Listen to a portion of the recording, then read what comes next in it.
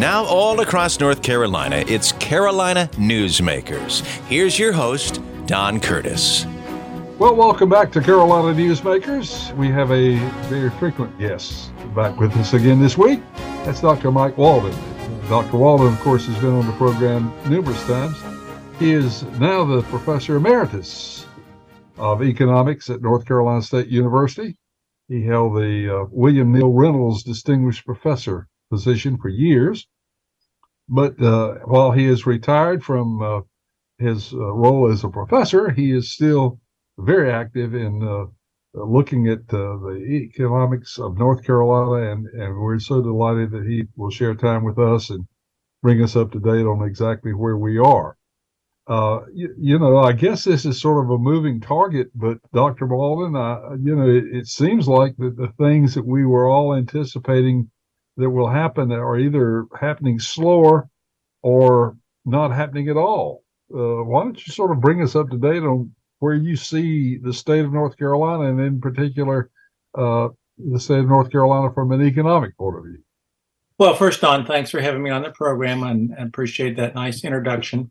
The economy has not been moving in a direction that a lot of economists thought. There were some economists who thought by now we would start to see, in an aggregate, some shedding of jobs. We'd start to see the unemployment rate nudge up. Instead, we've been going just the opposite. Look at the January numbers. These are national numbers. We don't have January numbers yet for North Carolina. But we had 500,000 new people take jobs. And that was double what economists were thinking. Unemployment rate is down nationally to 3.4%. I think that's the lowest in 50 years. So actually, it looks like the economy has been strengthening rather than weakening. There are some other numbers that suggest, though, that we are seeing some weakening. For example, manufacturing production has been falling, and that tends to be a leading indicator. Although consumers were very healthy in their buying in January, there have been some downward trends in previous months. The national leading index has been trending downward. I do a comparable index for North Carolina. It has been trending downward. So I would still be of the mind right now, I could change before I go to bed tonight, but I'm still of the mind right now that we're probably headed at least for a slowdown. Slowdown doesn't mean recession. Slowdown just means you're growing at a slower pace. It's sort of comparable to the car driving at 60 miles an hour, and then you cut the speed down to 30 miles an hour, but you're still going in a positive direction to your destination. Recession in that analogy would be that your car stops and actually goes backwards. So I think we're at least going to see a slowdown. I still think there's a very good chance also that we'll have a recession defined by a contraction in economic output at the national level, and this would be both products and services. But I don't think if we have a recession, Don, and this is good news, that we're going to have a devastated job market. Of course, COVID was a special situation. Unemployment went up to 14%. But in a lot of ways, COVID was necessary for us to slow down the economy so that we would control the spread of the virus. If you go back to what I'll call a normal, in quotes, recession, the so-called subprime recession in 2008, 2009, unemployment in North Carolina got over 10%, and actually it stayed there for about 3 or 4 years. That was when people were talking about, gosh, is unemployment at this level? Is this the new normal? So I don't think we're going to approach anything like that. I think if we do have a rise in unemployment, let's say North Carolina gets to the mid threes, just like the nation, maybe we'll get up to 4.5 and 5. So I think the good news is that at least the job market will be spared a major devastating hit if we do have a recession. Well, it's an interesting situation, and it just seems to be that the economy sort of has a mind of its own. And of course, we here in North Carolina are experiencing a lot of announcements of jobs and high-paying jobs. Yeah. And that's also kind of confusing when you hear others talk about maybe we're going to have a slowdown, because I'm not sure how. I mean, usually there's a slowdown in construction, isn't there, when there's a recession? Yes, there definitely is. Now, we have seen home sales slow down.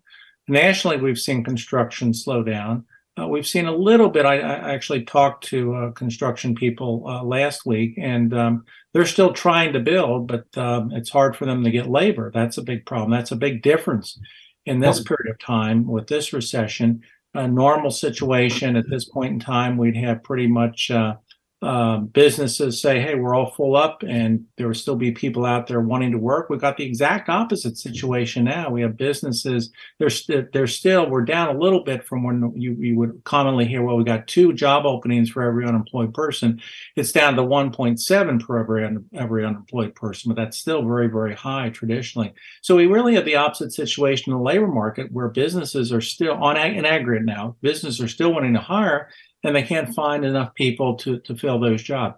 I think that's playing into what we're seeing in the overall economy, and I think that's one reason why the labor market, if we do have an official downturn in the economy, a recession, I think the labor market will not be clobbered.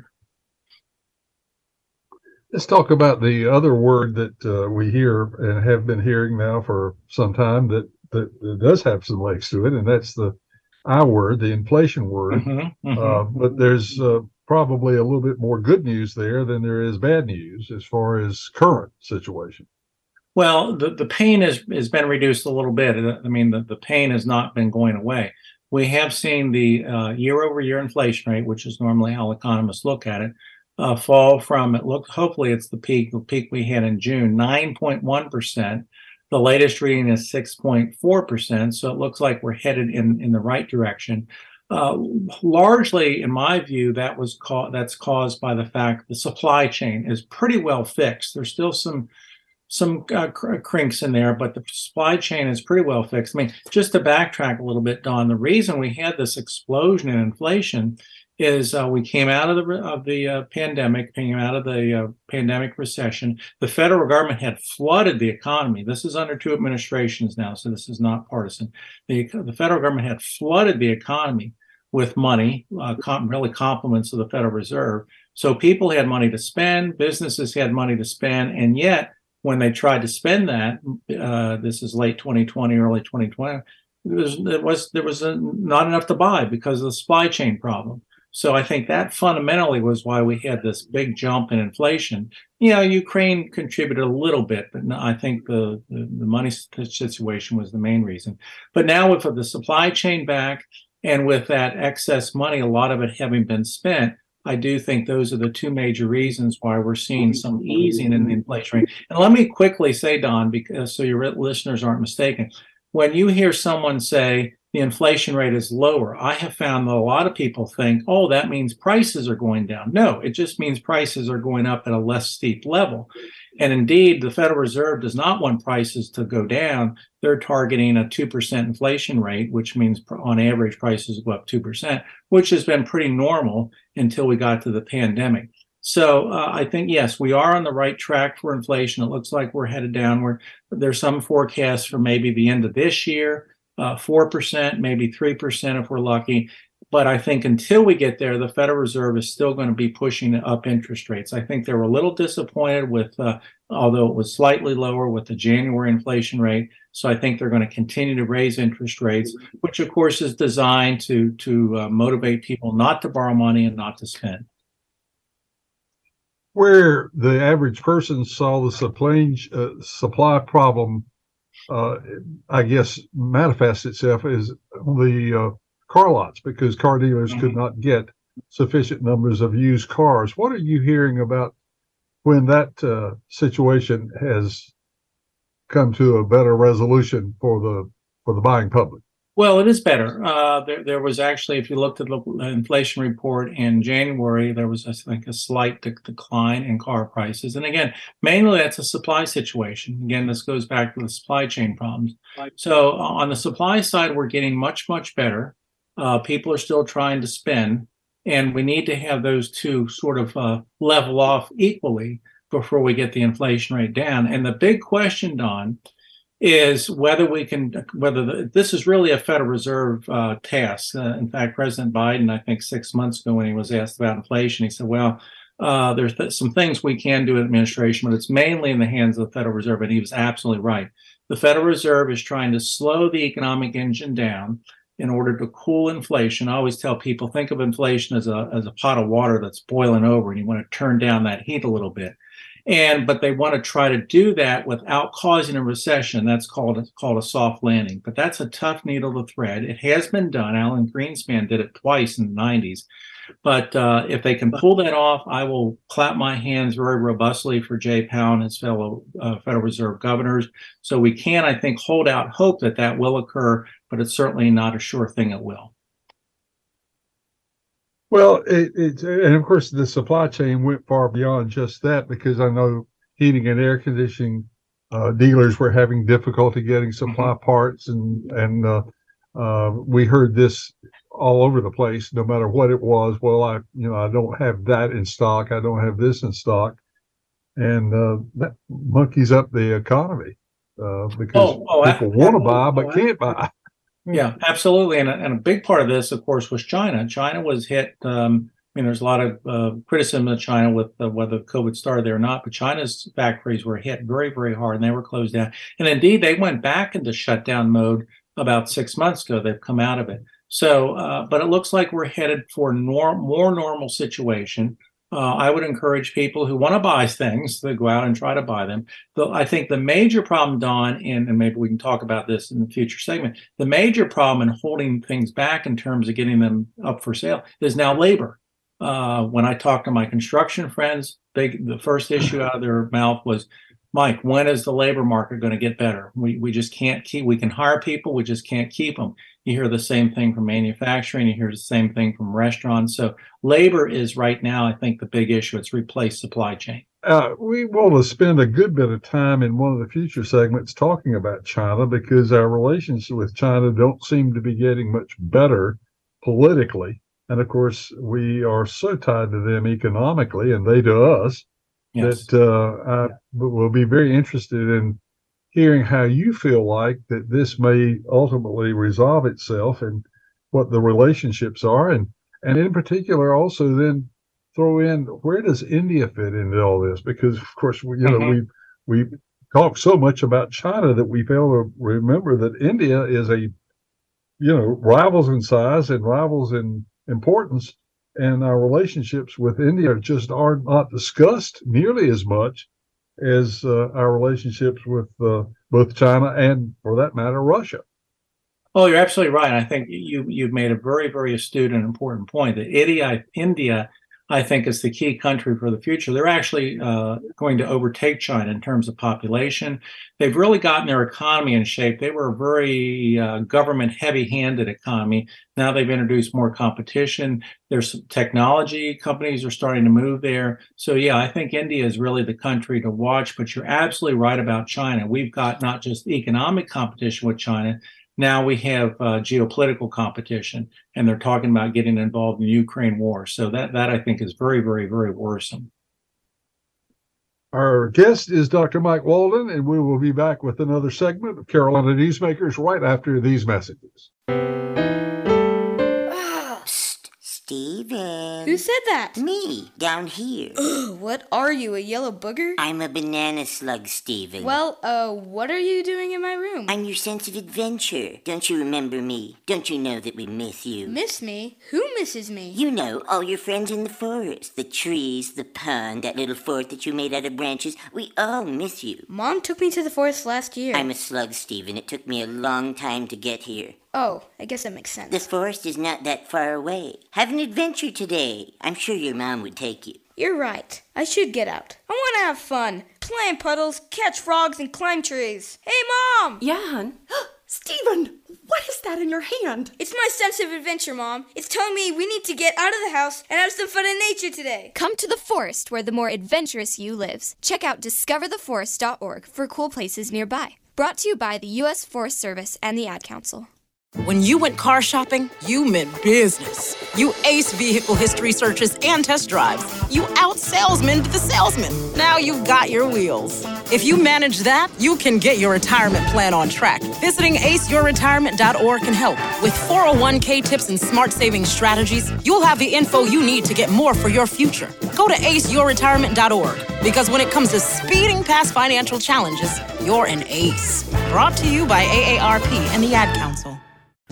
We continue with Carolina Newsmakers. Here's Don Curtis. We're back on Carolina Newsmakers. Our guest this week, Dr. Mike Walden, who has been with us I don't know how many times. And if you'd like to go back and hear a number of the comments of Dr. Walden through the years, you can do that, because on Carolina Newsmakers, we have a complete library of all the former broadcasts. And I don't know how many times he's been on. Jason, you ought to count that up sometime, and just so that I can say he's been on the program X number of times and know for sure how many it is.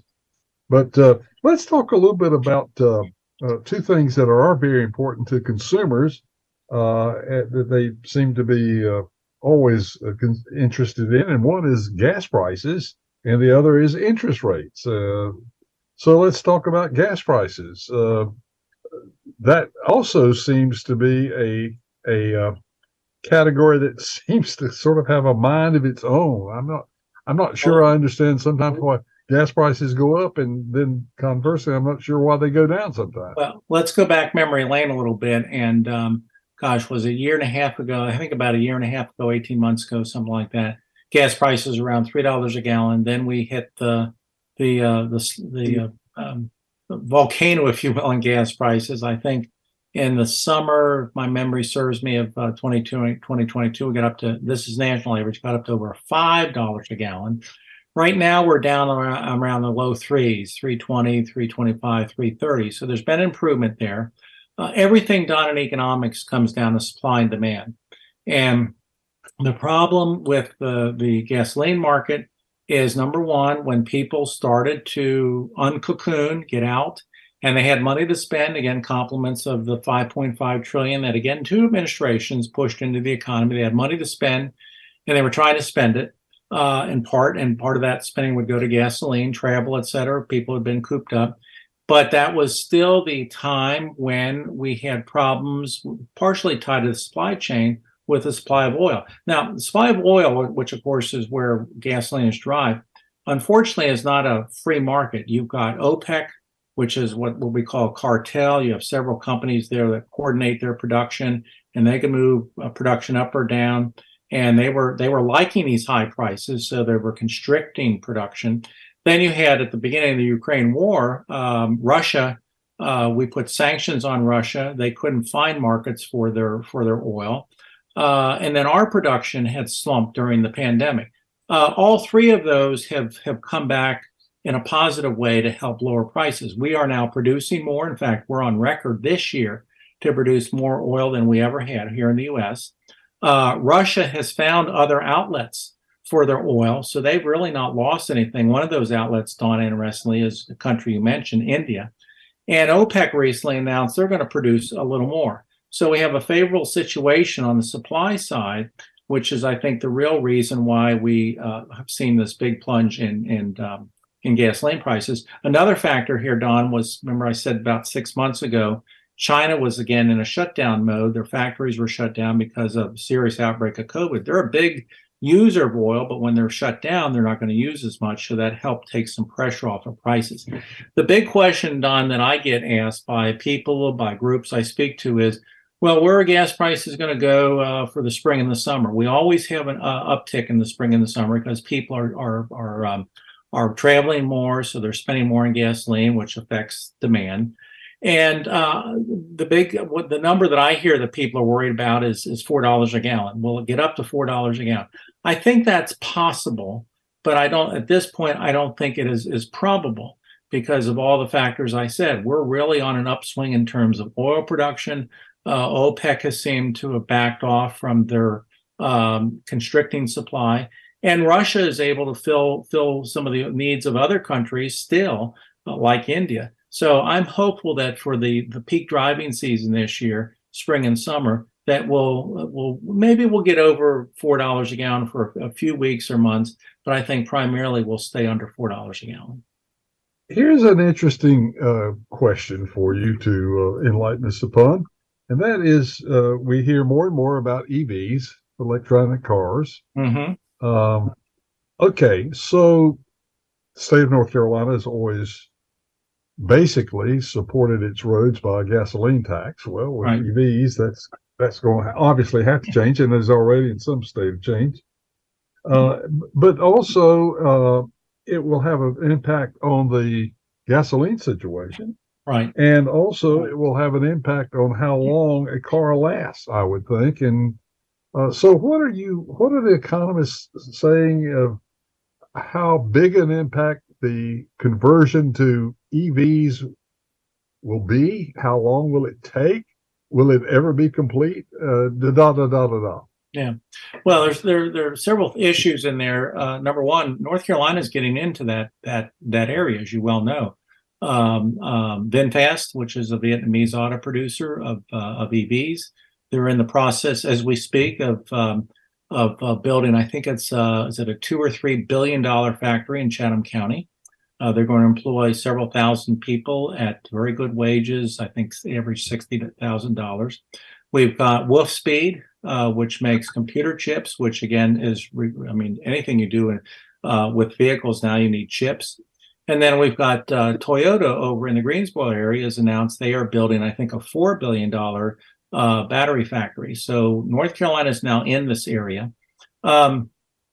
I really don't know how long it'll be to convert to EVs. And I've actually done some research, and one of my concerns is we look at electric vehicles as a way to reduce carbon emissions, which is absolutely true at the car level.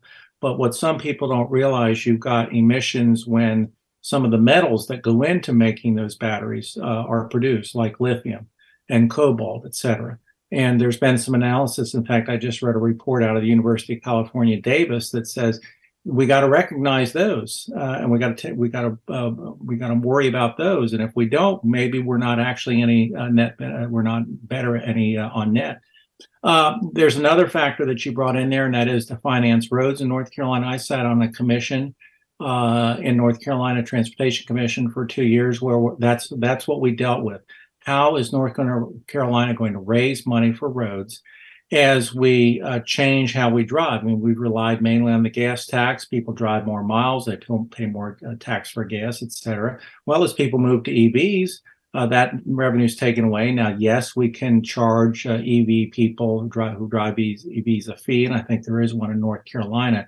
But the research that commission said it's not going to compensate for the lost revenues if people buy less gas.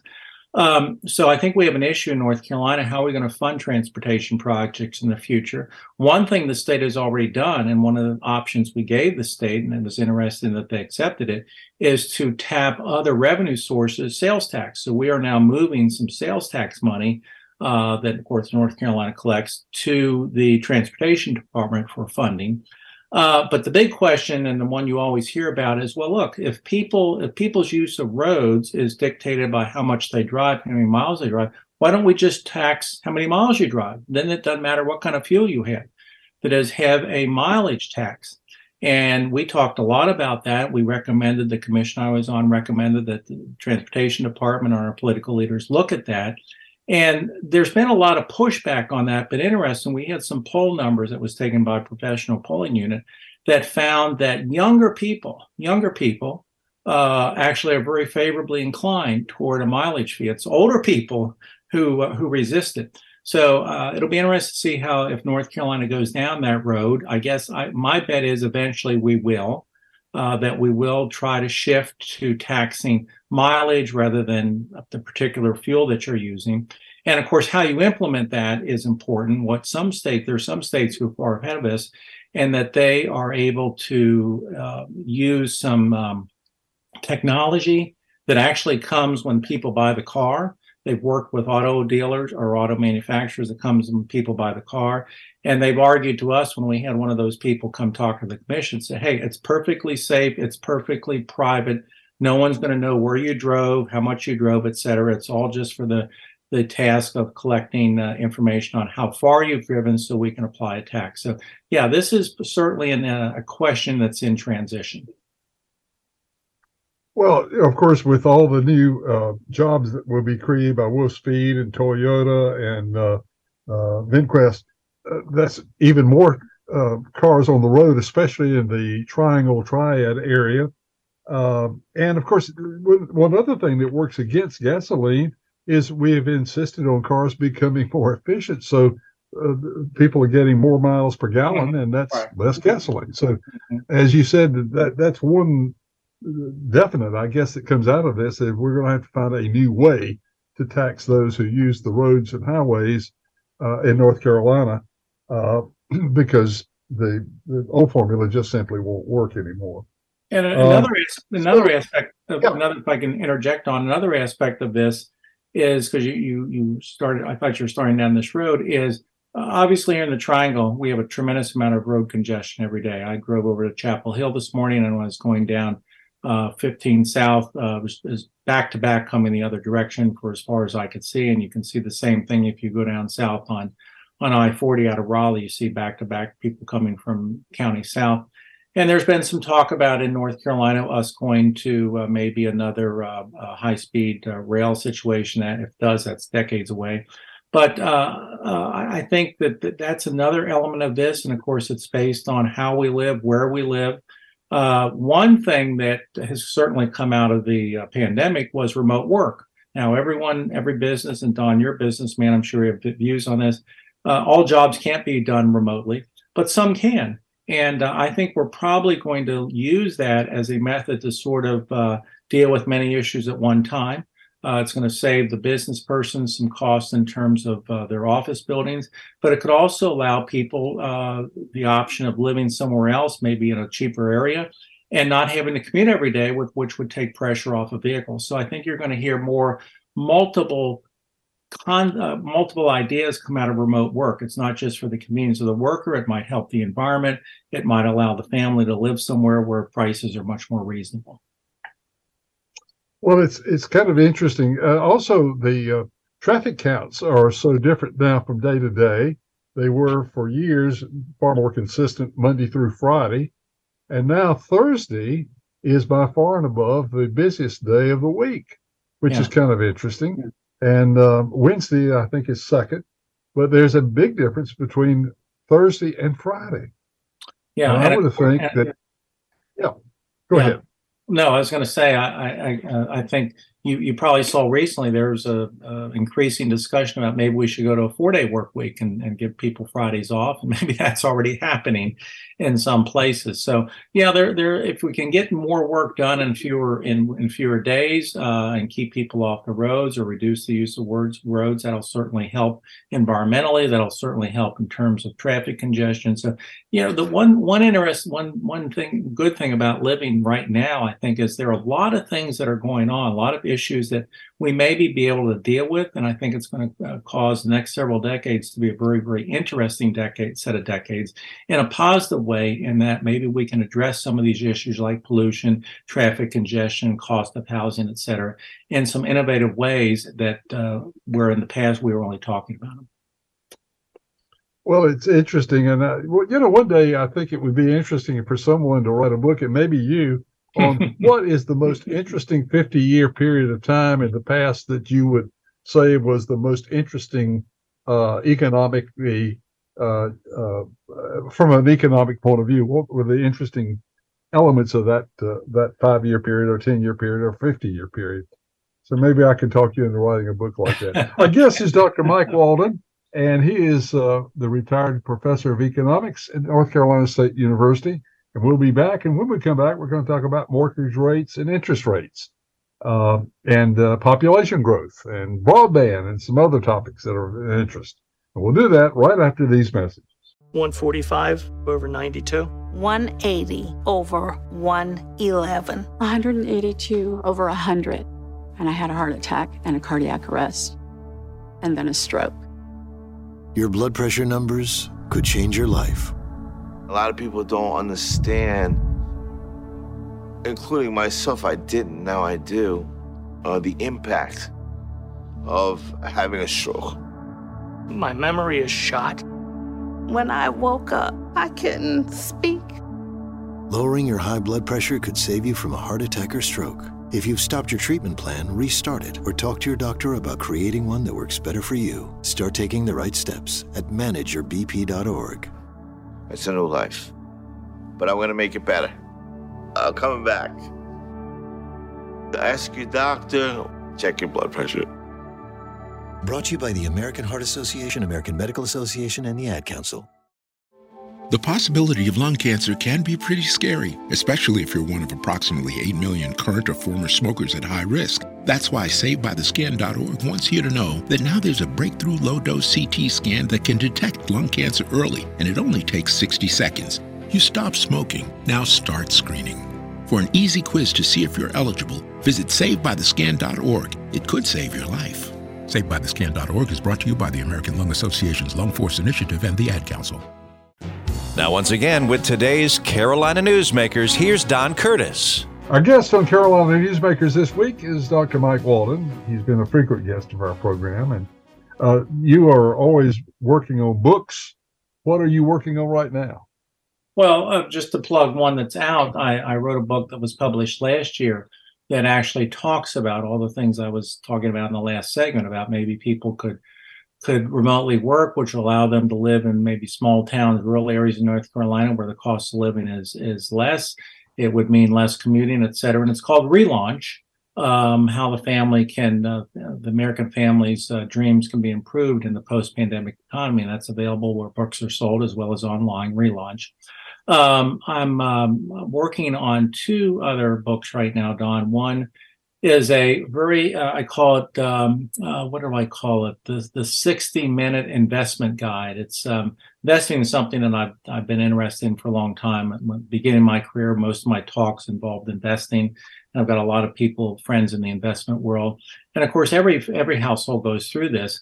The problem, I think, is that, well, two things. One, people really need to know some information, and not that investment advisors aren't trustworthy, but I think people need to understand what's going on, and it's not really hard to know. The problem is, in my mind, that in order to have access, usually you have to plow through 50, 40 page, maybe 100 page, 200 page book or pamphlet or something. So what I've done in this, I've got a draft of it, the 60-minute investment guide. I've given people a book they can read in an hour. They can understand it. It doesn't cover all the investment questions, but it highlights about 3 or 4 key ones that every household is going to go through. I've got some computer programs that'll go along with them, so I've got that. And then Don, I dabble in fiction. I've written, along with my wife Mary, we've written 4 fiction books. Again, you can go on Amazon to my author page and see them. One of them is we have a series. They're called economic thrillers, which a lot of people raise their eyebrows. So how can economics be thrilling? But we sort of tried to teach economics through a thrilling story. And we're working on the next installment of that. We've got a character who reappears in all of them. This will be the 4th. I actually have a political thriller that's the 5th. So that's keeping me busy, along with my consulting projects, along with speaking. So I think you have to have a plan when you're retired. I like to be busy, and I'm continuing to be busy. So thanks for asking. Well, you're always up to something interesting, and always have been. And so I don't see about all you retired from is the classroom. That's about it. Otherwise, it's pretty much business as usual in the case of Mike Walden. Well, let's talk about interest rates and mortgage rates, because I'm sure our listeners are very interested in where you think interest rates are going, and also mortgage rates. Yeah. Well, I'll talk about the Federal Reserve and their interest rate policy. One of the powers of the Federal Reserve, Don, is they control a couple of interest rates themselves. They can move up and down. Usually other interest rates follow. So indirectly, the Federal Reserve can push your mortgage rate, your interest rate on a personal loan up or down. They've been moving their key rates up. The most key is called the federal funds rate. Essentially, they pushed it down to 0 during the pandemic to encourage people to borrow money and spend, because the whole point was keep the economy afloat. They've now moved that up to close to 5%, of 4.75%. I think they're going to go further. They meet every 6 weeks, I think. I think they're going to go further. My forecast is that federal funds rate will go up to 6, and that should cause. That should cause other interest rates to follow. For example, got to take a sip of water. Sorry. The 30-year mortgage rate, which during the pandemic had gotten to the unbelievably low level, Don, of under 3%, unheard of. It is now, I just looked this morning, it is now over 7%. It had actually trended downward about 6 months ago, but it's back. 7%. So that'll probably go higher. So this will all make it more difficult. I know people ask me, well, Walden, why are they doing this? I want to buy a house. Well, actually, the Federal Reserve doesn't want you to buy a house. They want, again, to slow down spending in the economy. And for solace to the people who ask me that question, I say, well, it could have been worse. They say, well, how so? Well, I say, when I tried to buy my first house, my wife and I, in the early 80s, I say to them, do you know what the mortgage rate was, the average mortgage rate? And they say, well, no, I don't know, 5-6%. I say, try 17%. And they don't believe me. They don't believe me. Yeah. So it could be worse, but I do think for the near future, Don, interest rates are headed up. I'm fingers crossed if the Federal Reserve is able to get the inflation rate to a much lower level. Again, I earlier talked about maybe 4 or 3 by the end of the year. I think they'll start to let up on the brake. I think they'll start to lower interest rates. Possibly a year from now, they might be in an interest rate lowering move. Well, it's going to be interesting to watch. And as we've said, the economy seems to have kind of a mind of its own these days because there's so many conflicting things that are going on that seem to conflict and could have a big impact on changing. I want to get back to something we talked about earlier, and that's the long-range role of our country and its relationships with India and China, because these are two huge countries, and we have a sort of a different relationship with each of these countries, and they sort of have a different philosophy of where they're going. So where do you see them going? Well, a lot of people don't know the history of this. I know you do, that China came out of World War II, an extremely devastated country. It had been somewhat economically a backward country for most of the 20th century. It had had a lot of foreign powers in the country controlling things. So they came out of World War II very, very poor. They had been taken over by the communists. Mao Zedong, of course, was a dictator for many, many years. And his goal was to bring China back. China, of course, 1,000 years ago was a prominent country, probably the most prosperous country on the globe. Big breakthrough, big change was when former President Nixon, who had been a avowed anti-communist during his political career, he went to China. He was totally surprised the world. I can remember this. I was in graduate school and totally surprised the world. Went to China, shook Mao's hands, opened up natural relations with China, and that started the bonding, if you will, between the U.S. and China. And China had a lot of laborers there, and so our companies went over there and set up factories. Labor was cheaper, so they could get products made cheaper and sell them cheaper in our country. Now I think the question is, with China now at an economic point where they can have a military that some say rivals ours, and they're rattling their sabers. They want Taiwan. There's talk about them sending equipment to help Russia in the Ukraine war. And we are now at a more adversarial position in terms of geopolitics. We still are joined at the hip in terms of economics. And the question is, can we break that joint at the hips? Can we start to move companies out of the China into other places, maybe India or back to the U.S.? That's much easier said than done. But I think a lot of people are looking, and I think under President Trump this started, and President Biden has also raised concerns about China. The key here is can we live peacefully with China? Can we have normal economic relations with them, and can we have normal foreign relations with them? And that's the big question. They mentioned India. A lot of people forget India. India is a massively big country. They're going to top China soon in population. They have immense capabilities. They have an economy that's headed in a very robust way. And some say that what needs to happen is we need to cozy up to India more. We need, if we're going to have foreign factories, have them in India rather than in China. And of course, China and India have not played well each other. They've had little skirmishes on the border. Right now, though, India is not helping because they're buying oil from Russia. So that's not helping our objective of shutting off oil sales from Russia.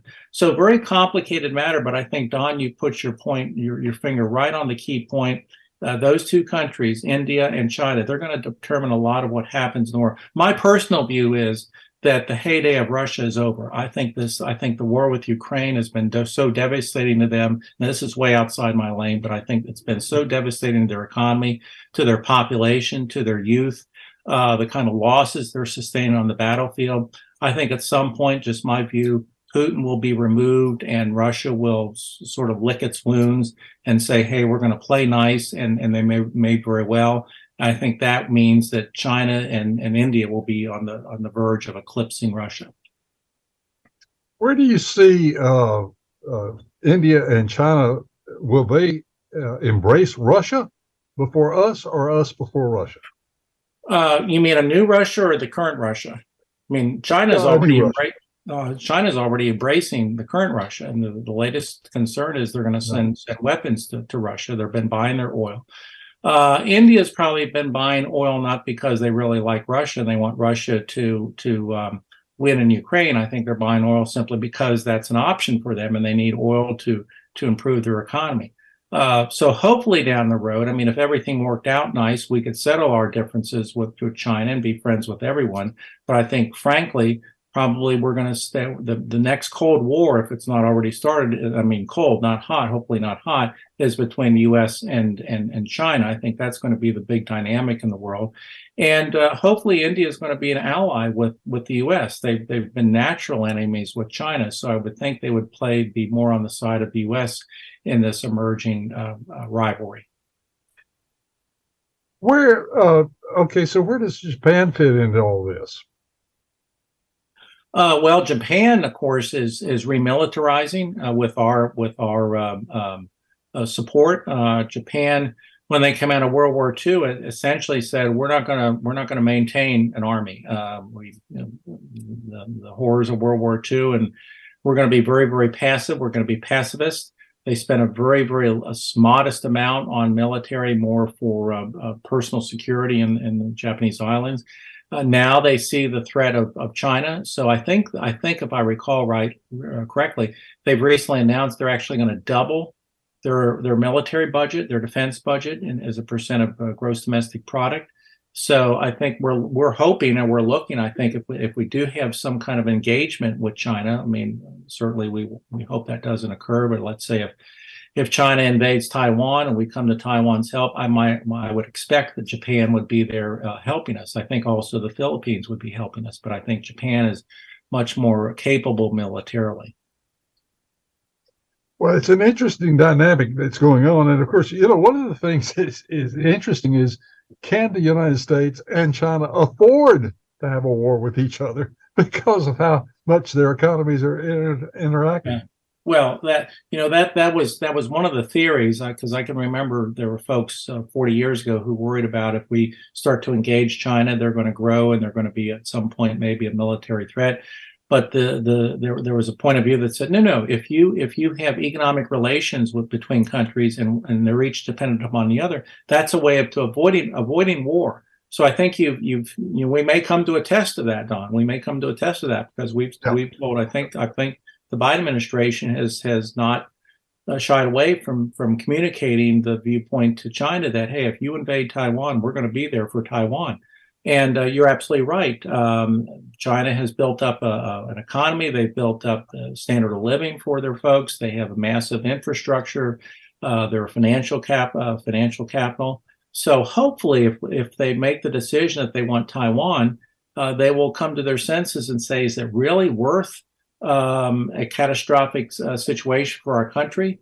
Because I don't know how we would respond, but ultimately we would respond in a way that would take out some of the Chinese infrastructure. So yeah, I think there could be a test of that. If you have commercially tied countries, does that reduce dramatically the likelihood that they'll ever go to war against each other? We may have a test of that coming up. Well, we've got, I guess, kind of a test with the Ukraine situation. Well, we do. Not that, I mean, with Russia, our economic ties to Russia have been minimal when you compare our ties with China. And yeah, I think we're having a test right now when China has made noises about, well, we might provide some weaponry to Russia. And we've already, I think Secretary Blinken has already publicly said, no, that wouldn't be a good idea. We would not like that. So we may have a mini test of that right now. Yeah. Our guest is Dr. Mike Walden. We have one final segment, and we're sort of wrap up thoughts on the North Carolina economic situation and sort of review some of the things we've already talked about in this final segment. And we'll do that right after we take time out for these messages.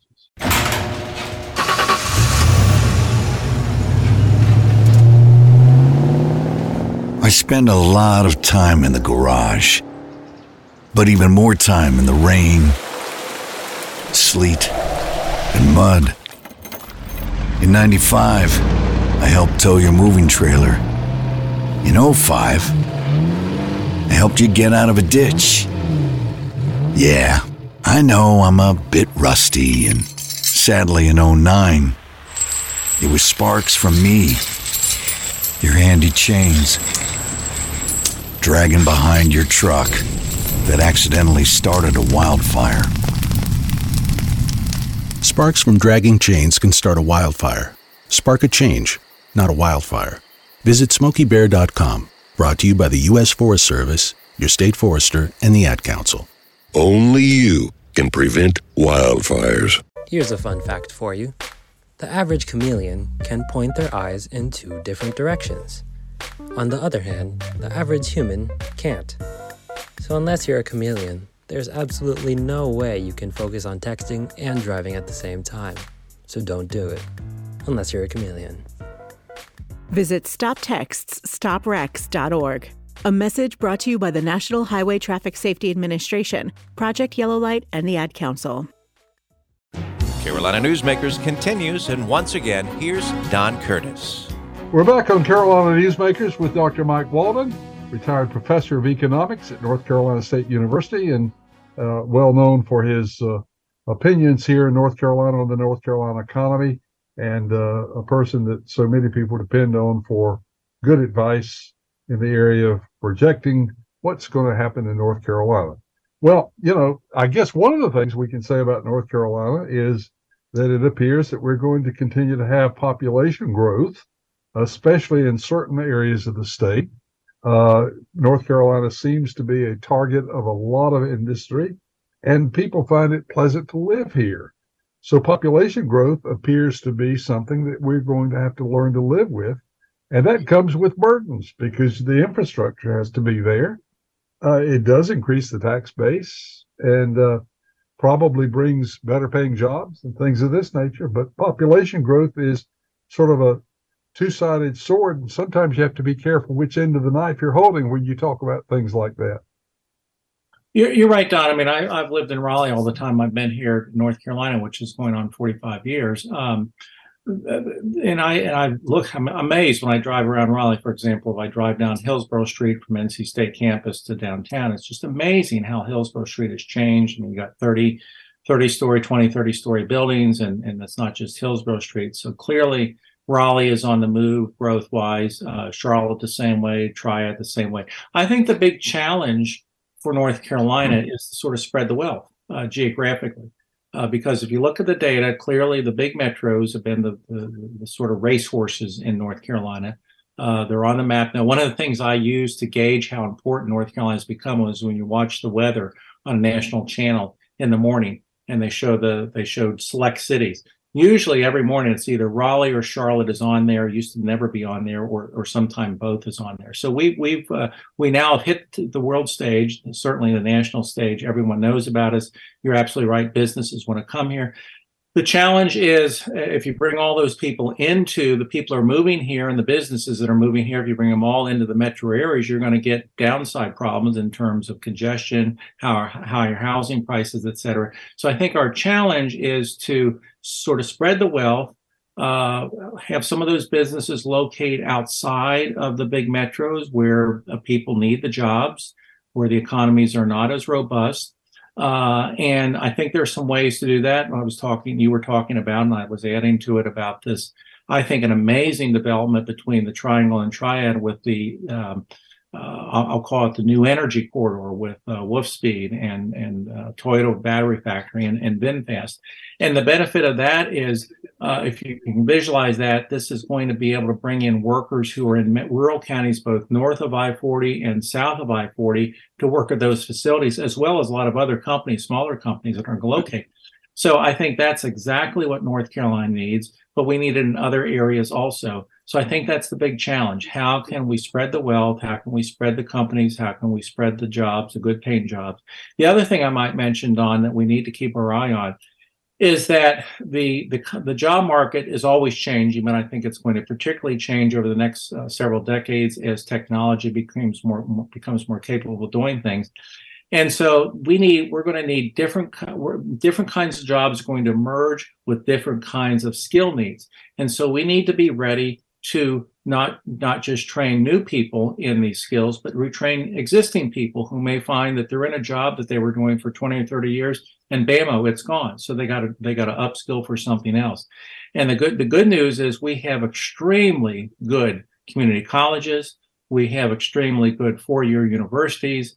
But I'm talking about training programs that will be relatively to the point and very short, because think about if you've got a household where the breadwinners, if you will, now find they need to change their skills. They've got a family to support. They don't have time to spend 4 years or maybe even 2 years. They need rapid training. So I think we need to think about that.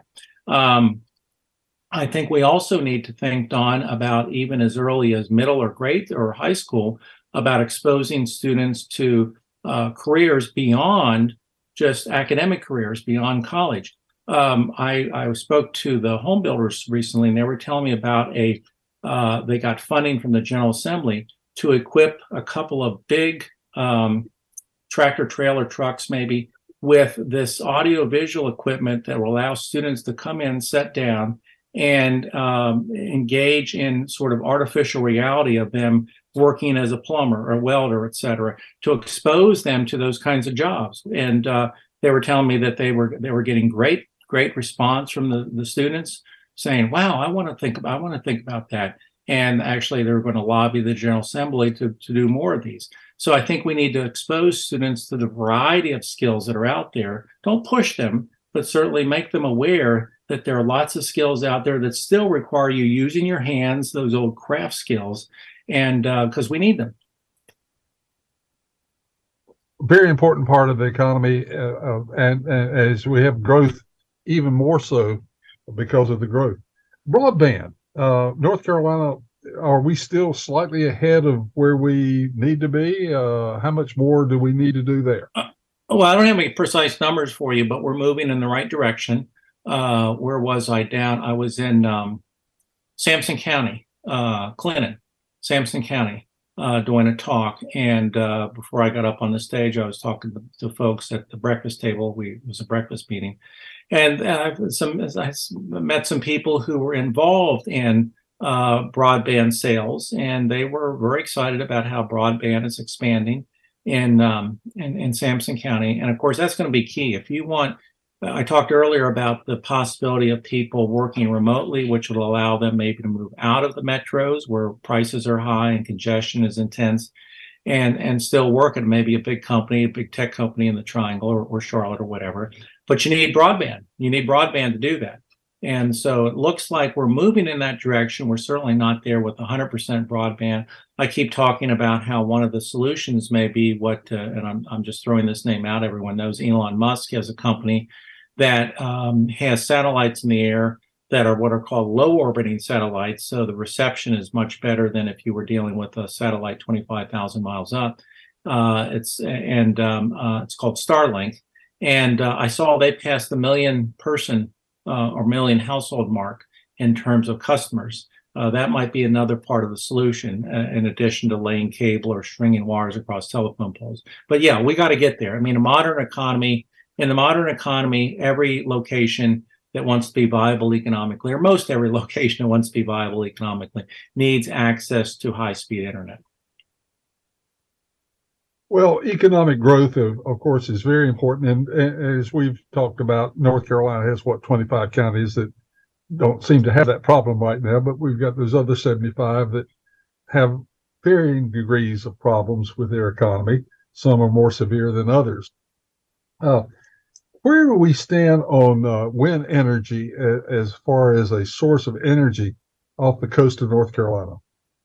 I don't know the details on that, Don, but I do know that I think the governor just signed or were close to signing a plan primarily for Duke Energy for outlining a plan for energy delivery in North Carolina. And there's going to be heavy emphasis on solar. Of course, you can drive around, you see solar panels. I've not yet seen any wind turbine panels, but they may be there and they may be coming. Interestingly, the plan also talks about the importance of nuclear. There's some exciting things happening in nuclear, and I know people sometimes put their hands up and say, "Ooh, nuclear! What happens if there's an accident?" Well, I think the track record on nuclear is it's very, very safe, and it also doesn't emit CO2s. And so I think we're in the process. We may have already been signed on the deal, but I think we did, or the governor did. So we're in the process of having a plan for North Carolina. The trick, of course, Don, is that we don't want to be in a situation where we're in transition from fossil fuel based to renewable based, and I'm going to include nuclear as renewable, and that we don't match. And so we have to endure some blackouts and some brownouts, et cetera. And of course, Duke we had an episode of that. What was it, over the holiday period? So that's one of the tricks. And I think one of the big challenges for renewables is storage, developing the storage. And I think this plan that Duke Power has put forward is going to enormously increase their storage capacity. But we're not there yet. So there are a lot of parts to this that we have to make sure they all work in tandem, so that when we move, say, one step toward renewable, that we've got that covered so that we can take a step back from the fossil fuels. Mike, we've got a little less than 2 minutes for you to do this, but for those who have joined the program after the first segment where we talked about inflation and recession and interest rates, would you sort of bring us a final summary, repeating some of the information that you shared with us earlier in that first segment of exactly what you're expecting in the area of the possible slowdown in the economy, inflation and interest? We're in this situation, Don, where the federal government, particularly the Federal Reserve, wants to slow the economy in order to contain inflation. That's one of the ways you do it. And we're in that process, and we're beginning to see some indications the economy is slowing. I didn't mention tech companies. Tech companies have been laying off a lot of people, and I've had people say to me, "Oh, Walden, what's going on there? Is this the end of tech?" And I said, no. Tech employment exploded during the pandemic, up 250%. And I think what tech has realized now, they overdid it. So they are pulling back a little bit, but they're still well beyond where they were pre-pandemic. And that, in my mind, is certainly one of the industries of the future. So we're in a period of time here now where we're trying to have a slower economy in order to take the pressure off of prices, lower the inflation rate, but without causing a recession. That's the big trick. Hopefully we can do it. Hopefully the Federal Reserve can do it, but maybe not. But if we have a recession, in my view, and I will say most economists are in this camp, it'll be mild and short, maybe 2 quarters. Maybe unemployment might go from 3.5 up to 4.5, but still that's very, very low for a recession. So I think that's the big challenge right now in the sort of the macro economy. Some people say to me, "Well, Walden, North Carolina's got such a strong economy. If we have a nationwide recession, will we even feel it?" Yes, we will. Maybe not as bad as other places, but yes, we will.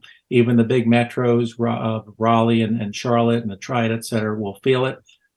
So this is the challenge this year. How do we get inflation to be lower to where people can afford things now, where they can have a chance of their income keeping up with higher prices without putting the economy in arrears, if you will, with a bona fide recession, where importantly, we get a big drop in employment. I don't see that happening, but that is the challenge. Mike, thank you so much for sharing your thoughts with us. Always so interesting, and we appreciate it. If you'd like to hear a repeat of this broadcast or share it with a friend, you can go online to carolinanewsmakers.com and find the entire broadcast. Or if you missed any of the segments, you can find those isolated segments. Our program has been produced by Jason Kong. He promises me faithfully that he will have another interesting guest for us again next week on the same group of stations. So the next week, same time, same station. Have a good week, everybody. Carolina Newsmakers is a production of NCN and is heard each week on a network of North Carolina's leading radio stations. To hear a repeat of this broadcast, go to carolinanewsmakers.com. Carolina Newsmakers is produced by Jason Kong. Network engineer is Alan Sherrill. I'm Scott Fitzgerald, inviting you to join us again next week, same time, for Carolina Newsmakers.